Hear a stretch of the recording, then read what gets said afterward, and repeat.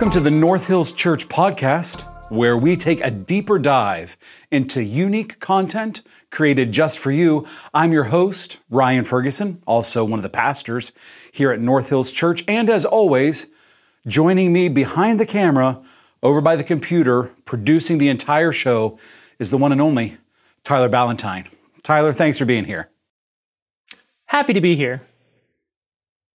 Tyler, you have a voice of velvet, and I love to hear it each week.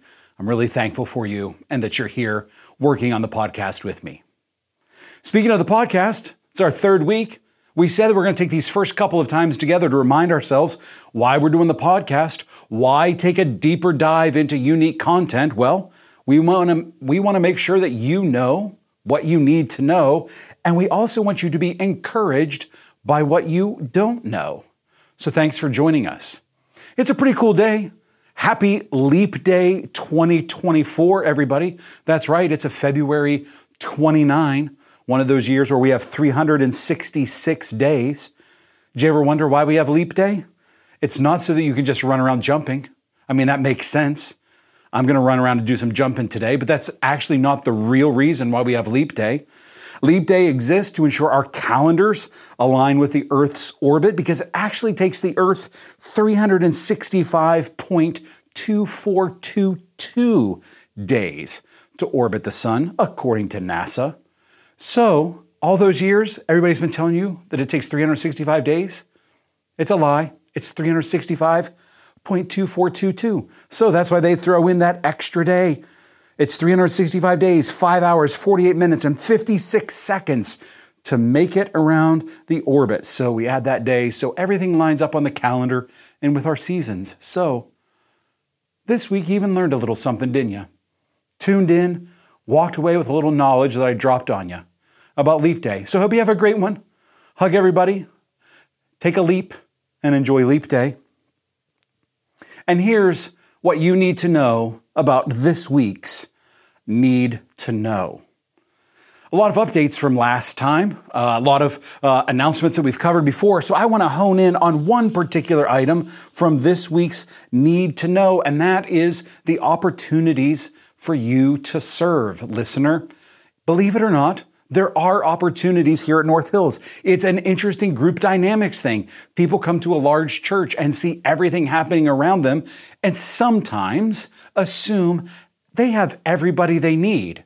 Well, we have everybody we need to accomplish what we did that day, but that doesn't mean we don't need more people to join into ministries where God's working and where we need volunteers. This past week, we highlighted children's ministry and what's going on there. The opportunities to serve there are many.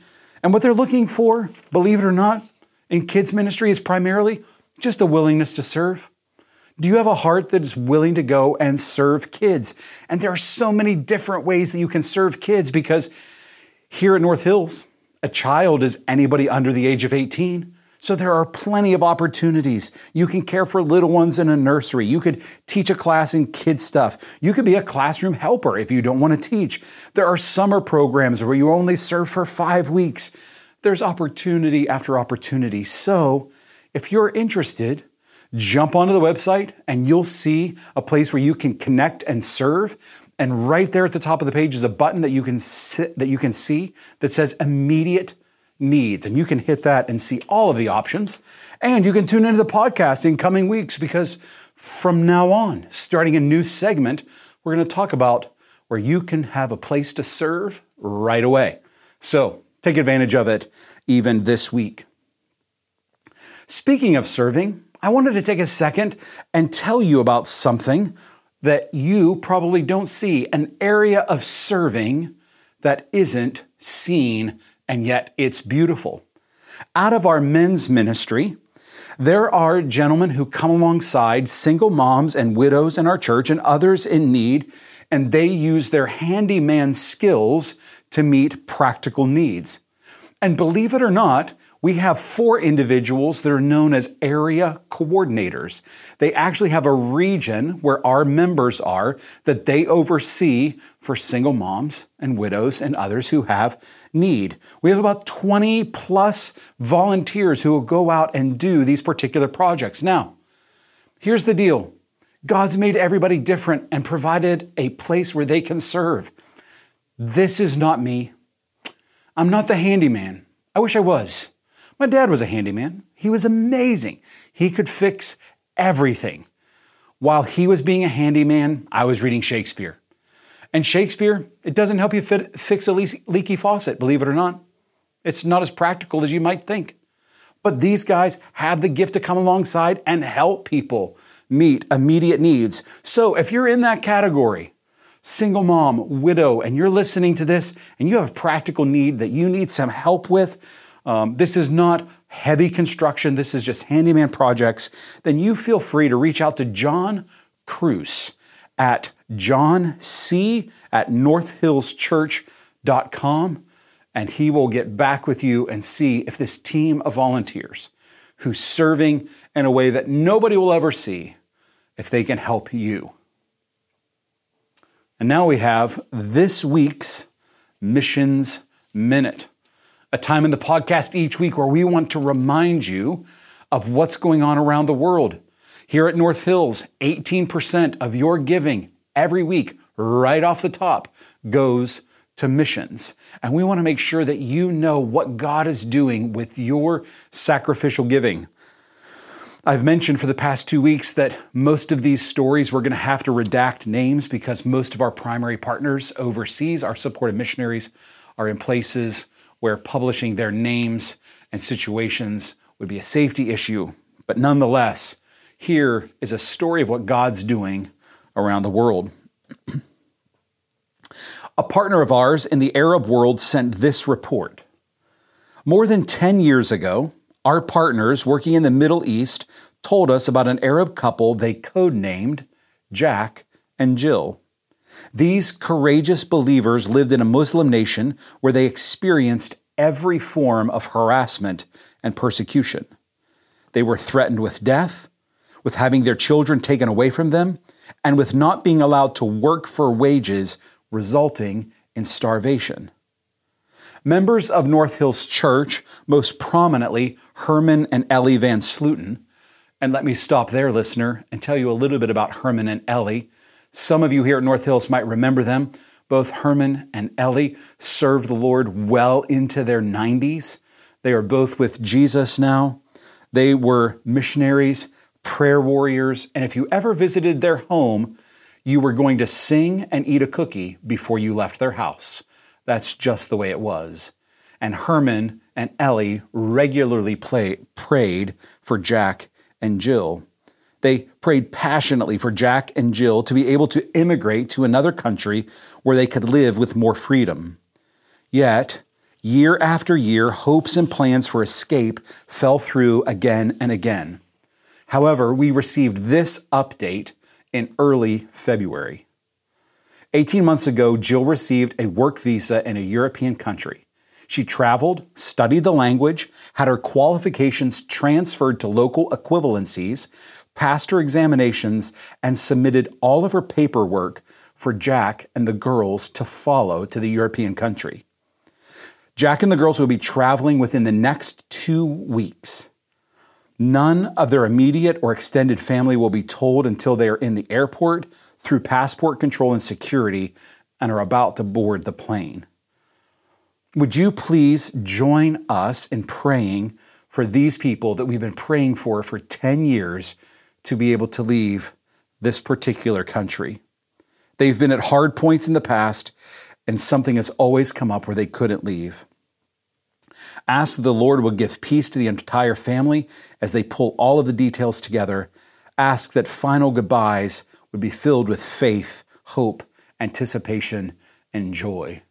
And friends, as we hear more about Jack and Jill, I hope to return in a future podcast to give you an update. Next, on to this past Sunday's big idea. This past week's sermon's big idea. Steve Kaminsky, a longtime member of our church, was the one who preached this week as we begin getting closer to the Sermon on the Mount. And in a sense, Steve set us up for the Sermon on the Mount with his sermon about walk this way. Now, That title isn't referencing the famous song by Aerosmith and Run DMC. Walk This Way is all about how do we follow Jesus. And this week, as I thought about the big idea, I figured there's no better way I could highlight what Steve said than quoting a small section of his sermon that I found particularly powerful. There's one more thing you can do if you want to walk His way. If you want to walk the way of Jesus, be a student of His words and His works.